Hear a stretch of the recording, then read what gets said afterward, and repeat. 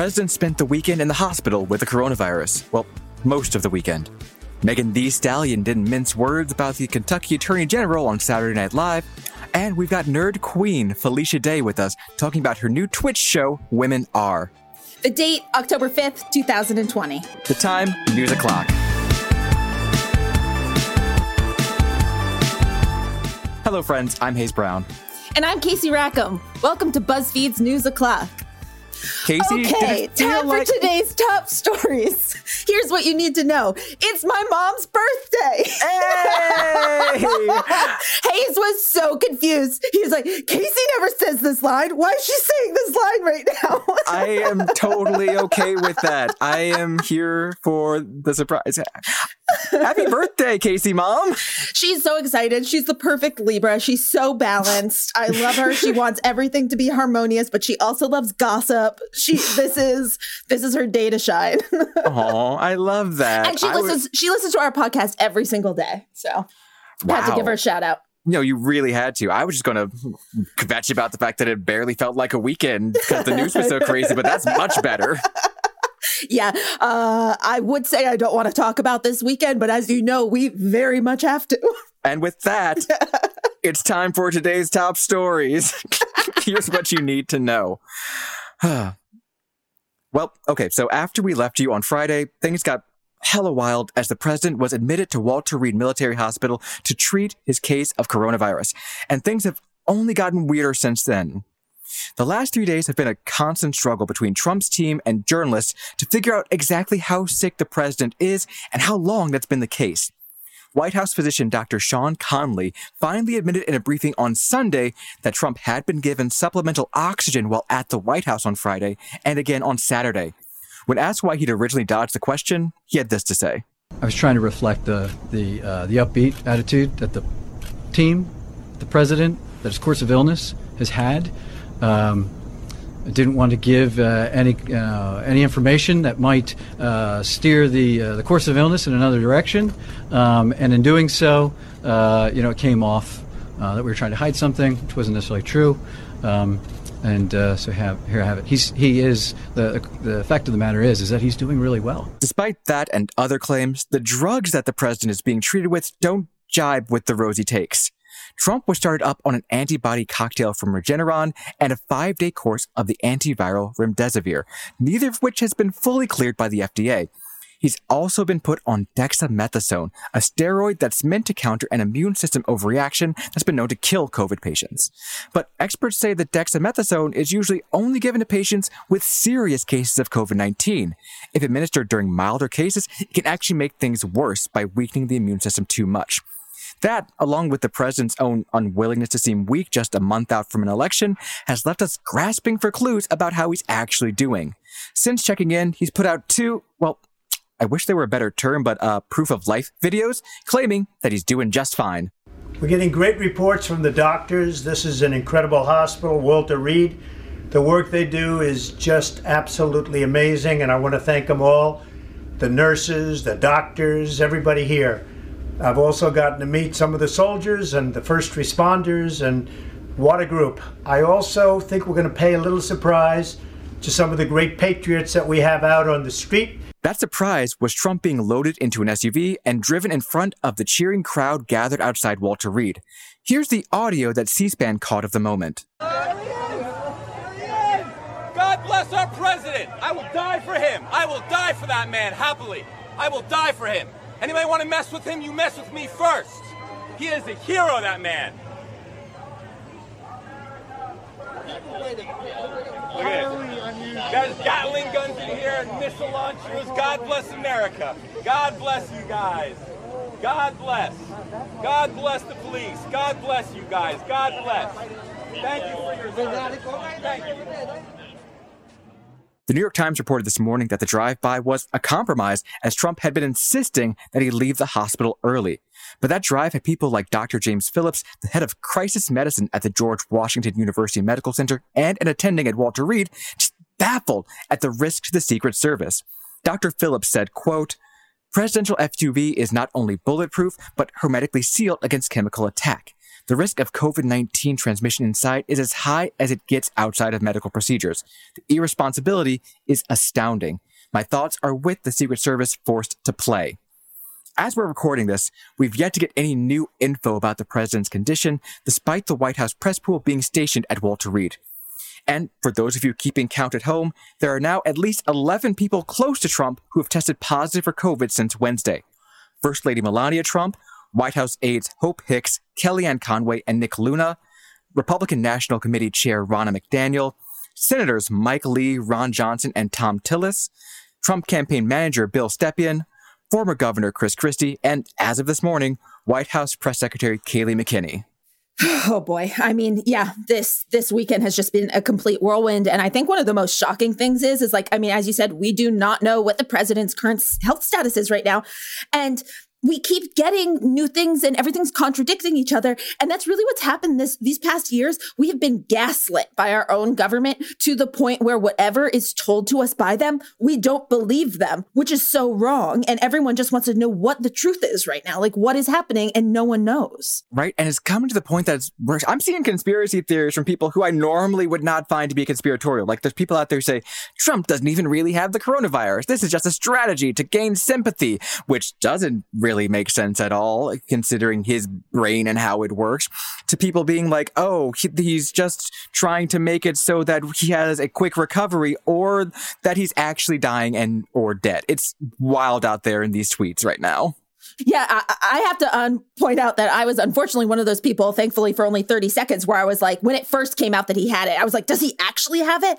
And then I was talking to a friend and she was like, well, he hates being viewed as sick, so he wouldn't admit this as he could. And the fact that we had to go back and forth about having like all the different things that go on in Trump's brain that all come from a place of like insecurities, like the fact that that's how we were determining if the president of the United States actually has coronavirus, that is truly wild. And also, we don't quite know yet when he first tested positive. So we said on Friday's show that he tweeted it out Friday, 1 a.m. Eastern time that he had gotten a positive test. But it turns out he'd had a positive before he went on Fox News. He had a rapid coronavirus test that came up positive. He was waiting for the longer one, but the White House still won't say when his last negative test was. We don't know if he tested for realsies before he met up with Joe Biden for the debate last Tuesday. There's just so much that we don't know, and it is problematic to say the least. Yeah, that is the correct noise. Okay, Casey, how is pop culture world doing today, though? Well, Saturday Night Live returned this weekend, and yes, the cold open with Jim Carrey as Joe Biden was all over Twitter. But the biggest political moment came during the musical performance. Megan Thee Stallion was the musical guest this week, and during her rendition of Savage, she took a full minute to go in on the injustices protested this summer. As the stage went dark, Megan played the words of first Malcolm X. The most disrespected, unprotected, neglected person in America is the black woman.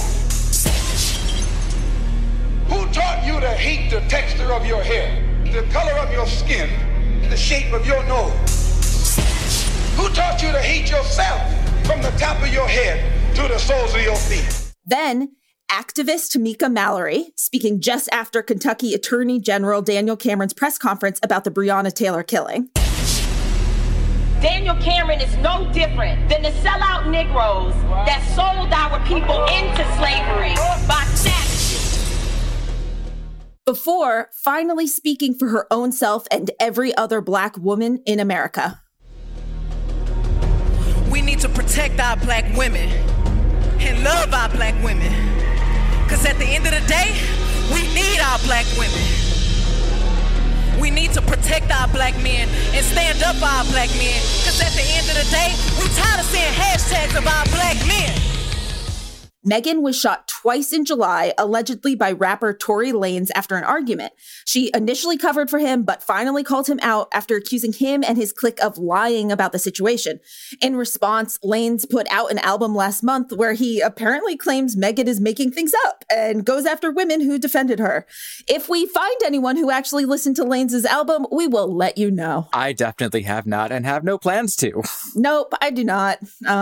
It was definitely a powerful moment, not only were her musical musical performance is great, but it was just like, you know, there were words behind her, like in projections and stuff. And I thought that was going to be it. But then the fact that she took the time to speak about this, it was just very important and great as the first SNL back.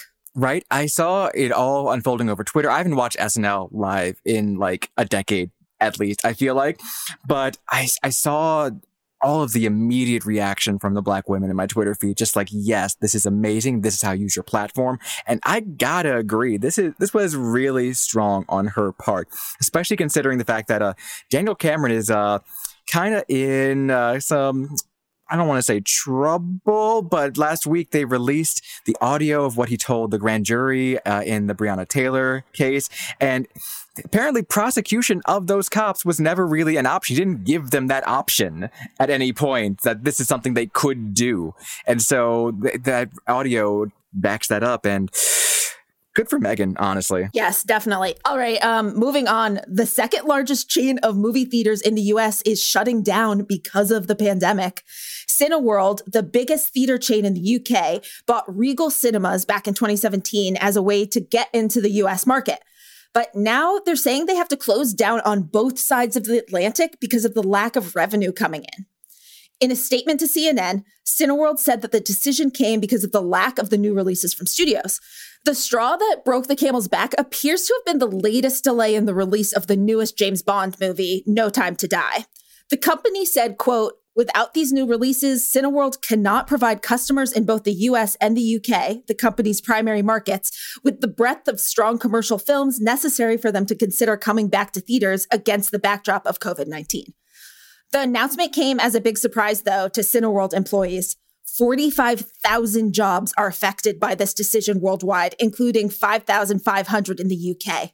Representatives for Cineworld Action Group, which has been pushing management in the UK for better treatment of its workers, say they were given no warning, having had to learn about the threat to their jobs via the front page of the Sunday Times. Oh, that's rough. Like, on the one hand, I'm like, yeah, we don't want to be going back into theaters right now, and I get why this is like a struggle for the movie theater industry, but at the same time, it's like, oh, that's so many jobs. No, it's a lot of jobs, you know, and we just heard about, you know, like Disneyland, Disney World, and then having airlines. And, you know, there's so many other industries that are affected. And, you know, and what, we're eight months later, and it's getting worse, you know, in terms of job security. Right. Especially the yo-yoing that's happening in some of the countries, that even the ones that have had a semi-okay time of it, like, I'm not counting the UK in this, they've been better than us, but still not great. They're having more shutdowns come into place as more cases pop up. But even like on the continent, like France is struggling right now. And it's just like, oh boy, this virus sucks. This winter is going to be hard. Yep, it is. Geez. All right, when we come back, we've got actor Felicia Day with us. Stay right there.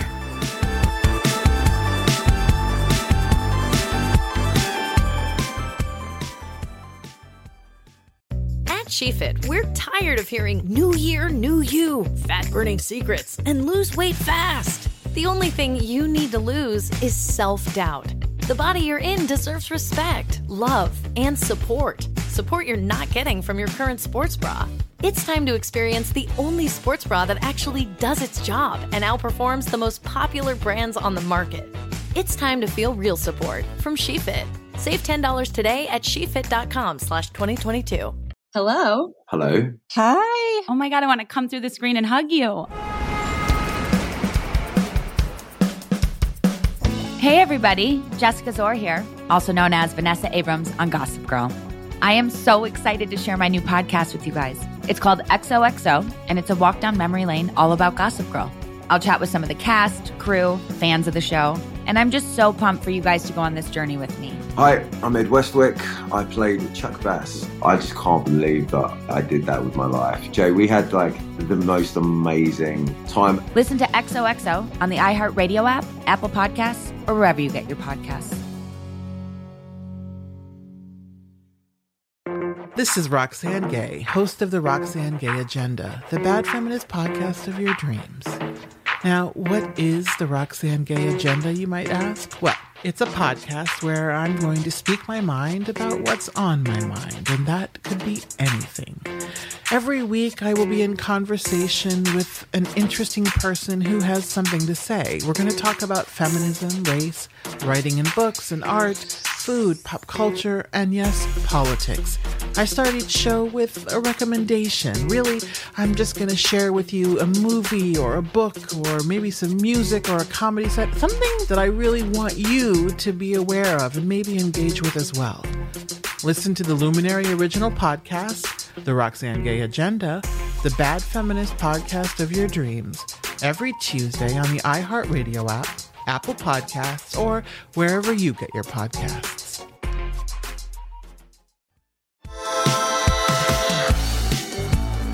Welcome back. From movies to comic books to gaming, the wide world of nerddom for the longest time had a boys-only sign hung out front. There's been a lot done to change that lately, but it can be depressing how much gatekeeping still is going on. Luckily, there's some helpful reminders out there that geek knows no gender. We're joined by actor, live streamer, gamer, and host of the new show Women Are, Felicia Day. Good afternoon, Felicia. Hey, thanks for having me, guys. Of course, so excited. So your new show debuted on Twitch last week. Congratulations on that. Thank you. It's really cool to have something more than me just failing at Fall Guys every week. Although I have to say I enjoy that quite a lot as well. So can you tell us a little about it and what inspired you to make this happen? Yeah, so Women Are is a panel show of creative professional women. Each episode is a different career path. And so it's a funny and fun way for them to share their ups and downs, their journeys, and just provide visibility for them in their chosen field. So it is a really great show. I have amazing guests. And the reason why I wanted to do it was I have a little baby and she's 3 years old, and I'm very conscious about exposing her to that. You know, I try not to emphasize gender a lot, but unfortunately everything in our world emphasizes gender so much from birth. It's almost like you feel a little helpless. Like, how do we actually change some of these things that we're encountering as adults? Because it really starts so early. The division of sex, the things that women, girls do versus boys do. Everything's always romance with the girls. Everything's always being rewarded with a woman at the end for guys. It's just like, oh God, how do we try? So anyway, I always try to explain to her how things are made. And it was really important to me as I got into exposing her to these things to show her that women or girls or women identifying people create a lot of things, just to normalize that anybody can make anything. It doesn't matter. Your gender doesn't play into it. So that kind of exposure led me to be inspired to do this panel show. And Twitch itself helps produce this show or, finance it. So it is a mini budget thing, as I usually do. But at the same time, it's nice to be able to have a little bit more polished show on my Twitch channel, which I've been building out for a lot during quarantine. You've been live streaming on Twitch for 6 years now. What do you think it is about that format that people really enjoy so much? Yeah, so I started streaming on Twitch right after I sold my company, which was a YouTube-based company. And I have to say that YouTube as an environment was very not great for me. It was awesome that they funded us for 2 years in a row. It was very hard to make it work and get the numbers that we got. And I'm so grateful for that investment because we wouldn't exist without it. But at the same time, releasing content there and sort of being constantly not able to create the community that I was used to when I built the guild on and off of YouTube, on Xbox and on our own website. And so that's sort of like lack of being able to police, in a sense, the comments, lack of being able to cultivate community between viewers was something that I didn't even know I missed until I started streaming by myself 6 years ago on Twitch. And the environment was so wonderful that I immediately wanted my company, Geek and Sundry, to start building a presence there as well. We spawned a lot of very successful shows there, including Critical Role, which is like this biggest D&D thing ever. It's huge. It's huge. So, so for me, cultivating that community was so rewarding. And the fact that we could all just say, hey, unacceptable behavior, get out, or stay and be a polite, nice person. So there's just not the capability on YouTube to do that, especially in a passive experience. So that live on top of with the tools to create community was so wonderful to me. And yeah, for 6 years, I definitely haven't taken it quote unquote seriously like a profession until, this summer. I wouldn't say I'm a professional streamer, but I guess a little bit. But I do love the environment and the idea that you can create a community where they enjoy the company of each other as well as just the one-to-one to the personality.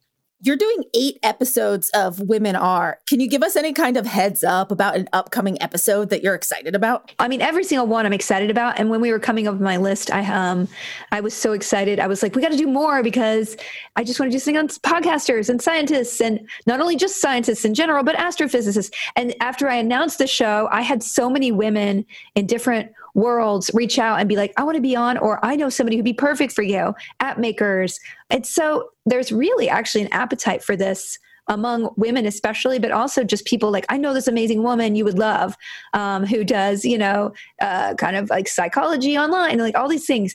So I hope that if we have, we're successful enough and we are received well enough, Twitch will want to do more episodes. Hell, I might just do them on my own anyway. So, but yeah, I'm excited about the Dungeon Master episode. We have one that we're doing today. I don't know when this goes out, but we're doing comic book creators, which is incredible. Kelly Sue DeConnick is going to be there. It's just going to be like, whoa. And we have a showrunner one that we have some amazing people for. So, I mean, honestly, every episode, board game designers, which, that is an underappreciated world of where women really have made some incredible board games. And so those are the areas where you're just kind of like, oh, a woman made that. And that's what you want to break the stereotype and just inspire women like, hey, I could do that too. Yeah, so you mentioned your Dungeon Masters episode that's coming up. I feel like the number of people who have gotten into Dungeons and Dragons lately is huge. And that the number of women I know that actually play has just skyrocketed in the last 2-3 years. Do you think there's been a sea change in that space? I think whenever you have representation, you have a sea change. I mean, really, honestly, representation is the most important thing. I like to say that visibility is possibility. So we're kind of raised to think about the world in one certain way. Like I look at my baby, and if I taught her, like I see the things I teach her, for some reason, there's a lot of princes and kings and queens in all her stories. I'm like, we're not a monarchy. Why am I only telling her about like, what is going on here? But like, if I taught her from birth that like pomegranates are like the most valuable thing you can possibly have, she would think that, right? So essentially culture and the things that we learn are arbitrary, and they can be anything in the world. You can format somebody's worldview however you wish in the environment that you grow them up in. And it's very hard to change that unless you really bust it open and expose people to new things. And so I think that exposure to D&D, primarily, I would say through Critical Role, honestly, it being very gender balanced, and then that sort of sparking interest all over. And then also Stranger Things, kind of mainstreaming the idea of it. I think there are a couple of factors there that have made it a little more accessible, because accessibility is so important, because if it looks too intimidating, you're not going to get into it. So I go to Comic-Con every year for work, and over the past 2 years, I think many people have noticed that not all the big names, i.e. Disney, are bringing their best stuff because they have their own conventions they're starting. And then this year, because of the pandemic, we've had major conventions either canceled or going digital. What do you think the future of conventions is? Do you think we're ever going to go back to what it was? I mean, I do a lot of conventions, not only professionally for my career, but also just getting word out. And because I love them, I would never do them if I didn't love meeting people in person and carrying that energy back to going to whatever I'm trying to hit myself in the face with in Hollywood. So it really saddens me because, I'm supposed to do a couple next year. And like, I have an immunocompromised partner. I have a child. It's really hard for me to be like, yes, let's meet 1,000 people this weekend and, get hugs and whatever it is that we have that exchange, because it really brings the digital life into real life that way. And that's what I've always loved doing. So I really hope that at some point we're not just behind plexiglass again, but I think that just as a business necessity, they'll try to have them, and we'll just see how people adapt and are comfortable. It's going to be hard. So I first became aware of you back in 2008 when you were part of the cast of Joss Whedon's Dr. Horrible's Sing-Along blog. For people who didn't see it, it was this YouTube series, mini-series that was a musical focused on Neil Patrick Harris playing a villain who sings his travails.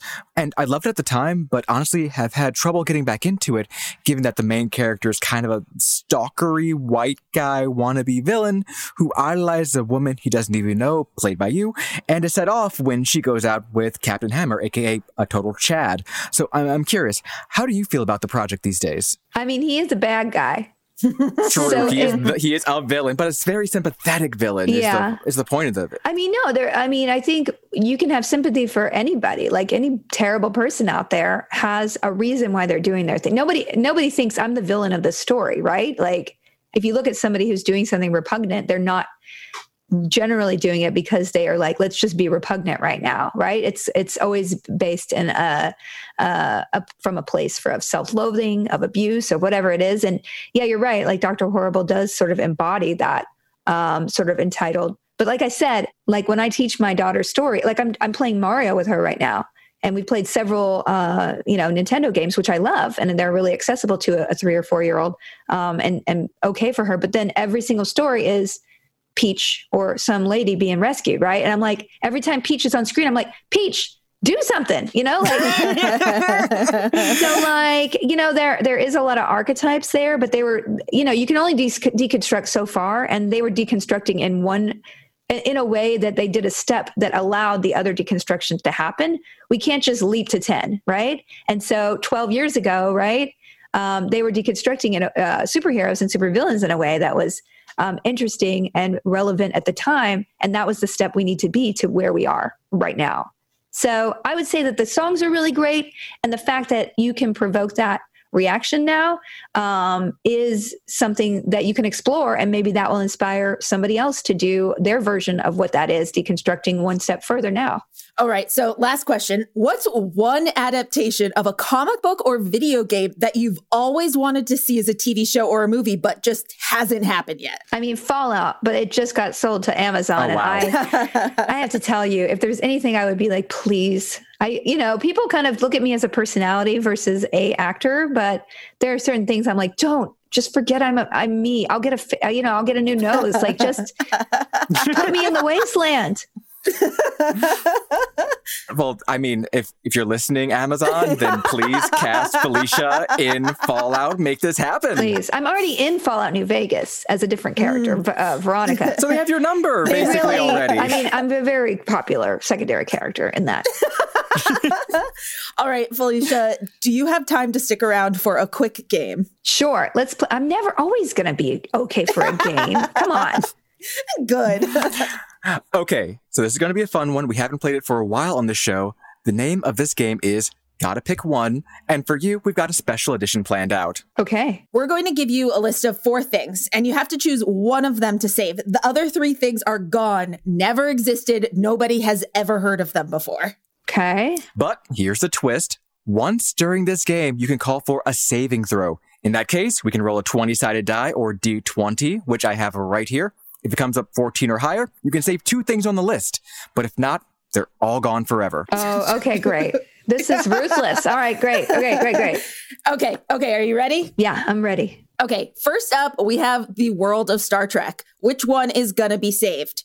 Voyager, Deep Space Nine, Picard, or Discovery? Oh, boy. I mean, I hold a very soft place in my heart for Deep Space Nine. It really, and I've not watched Picard yet because I'm just too cheap to get another streaming. So I'm just going to say Deep Space Nine. I'm going to save my role, and I'm just going to say Deep Space Nine. Everything else can go, although people are hating me right now. But I'm going to save my roles for something I'm really feeling passionate. Okay? Yeah, no, for sure. Next up, we have video game systems. Which one of these is saved from oblivion? You have the Nintendo DS, the Xbox One, the PS4, and the Nintendo Switch. Oh, boy. This is hard. The DS was my baby when I was growing up. I play the Switch a lot with my baby now. I didn't really play it at all before I had a baby. And now it's just like, well, I guess I'll be on the Switch for the rest of my life. Xbox One is my heart. I'm really just an Xbox person at heart because they sponsored the Guild back in the day, and I was weaned on that system. I don't care about PlayStation, and everybody hates me for that. And I like troll everybody. I'm like, who cares? Burn it. No, I'm just kidding. I'm going to roll. I'm going to do a roll. Okay. Gonna roll the D20 and see how we turn up. You got a 15, so you can save 2 of them. I'm going to save the one and the Switch. Okay. Nice. Switch. Beautiful. Very nice. Oh, thank God. That really, actually, I was feeling a little tormented. So thank God. All right. Moving on to classic movies. One has to go. Back to the Future, The Princess Bride, The Matrix, or Alien? Oh, God. Yeah. This is hard. No, I got to roll. I got to say 2 of these. No, I'm sorry. Nope, you got I only one got one saving throw? Yeah. I didn't know. Okay, you're right. Okay. I did the right thing. I mean, we need the switch in the Xbox One. Boy. Okay. So Back to the Future is super problematic. Like if you're talking about things, I mean, I've written stuff like the first season of the Guild. I'm like, oh girl, no, you would not write that again. So like, that's fine. But there's I was always a little skeeved out by some of the stuff that happened in Back to the Future. We get to throw that out. Aliens. And what were the other 2? The Matrix and The Princess Bride. Oh crap, you guys. Alien or Aliens? Alien. The first. That's one of the best movies ever made. I'm sorry we're doing this to you. I think I'm gonna have to save Alien. Even the Princess Bride, it's like, come on. I know. I'm so sad. I'm sad because now it doesn't exist, and I've never seen the Princess Bride. But you know what? Wow. Maybe it will happen in the future. Alien is right. The book is still out there. The book. Maybe someone's like, oh, this old book that no one made a movie. No, Alien needed to happen. I'm sorry, Sigourney Weaver needed to show the world that character. Okay, last round, and we have D&D classes. Which one is saved of your wizard, bard, rogue, cleric? Easy.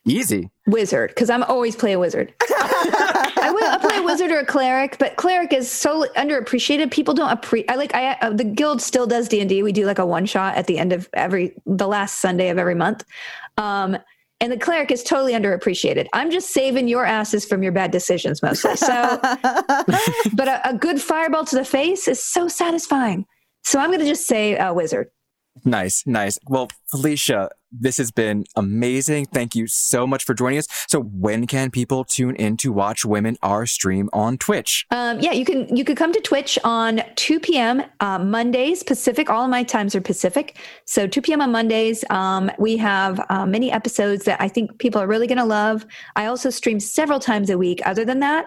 So the best way to catch up with me is either on my Twitch, on Twitter, because I do tend to tweet right before I go live, or if you want to plan ahead, which is who does that? You can go to my Discord, discord.gg/Felicia Day, and I always do my weekly schedule in the announcements channel.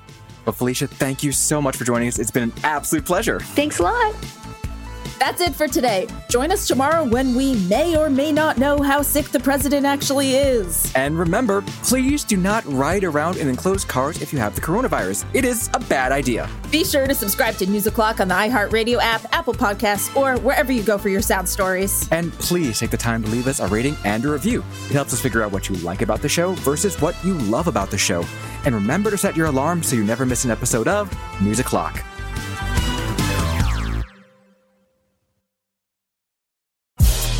What's up? This is Robin Dixon, co-host of Reasonably Shady, which has just been nominated for an NAACP Image Award in the Outstanding Arts and Entertainment Podcast category. This is so big for Giselle and I, and of course, we must thank all of our fantastic listeners. But we need your help.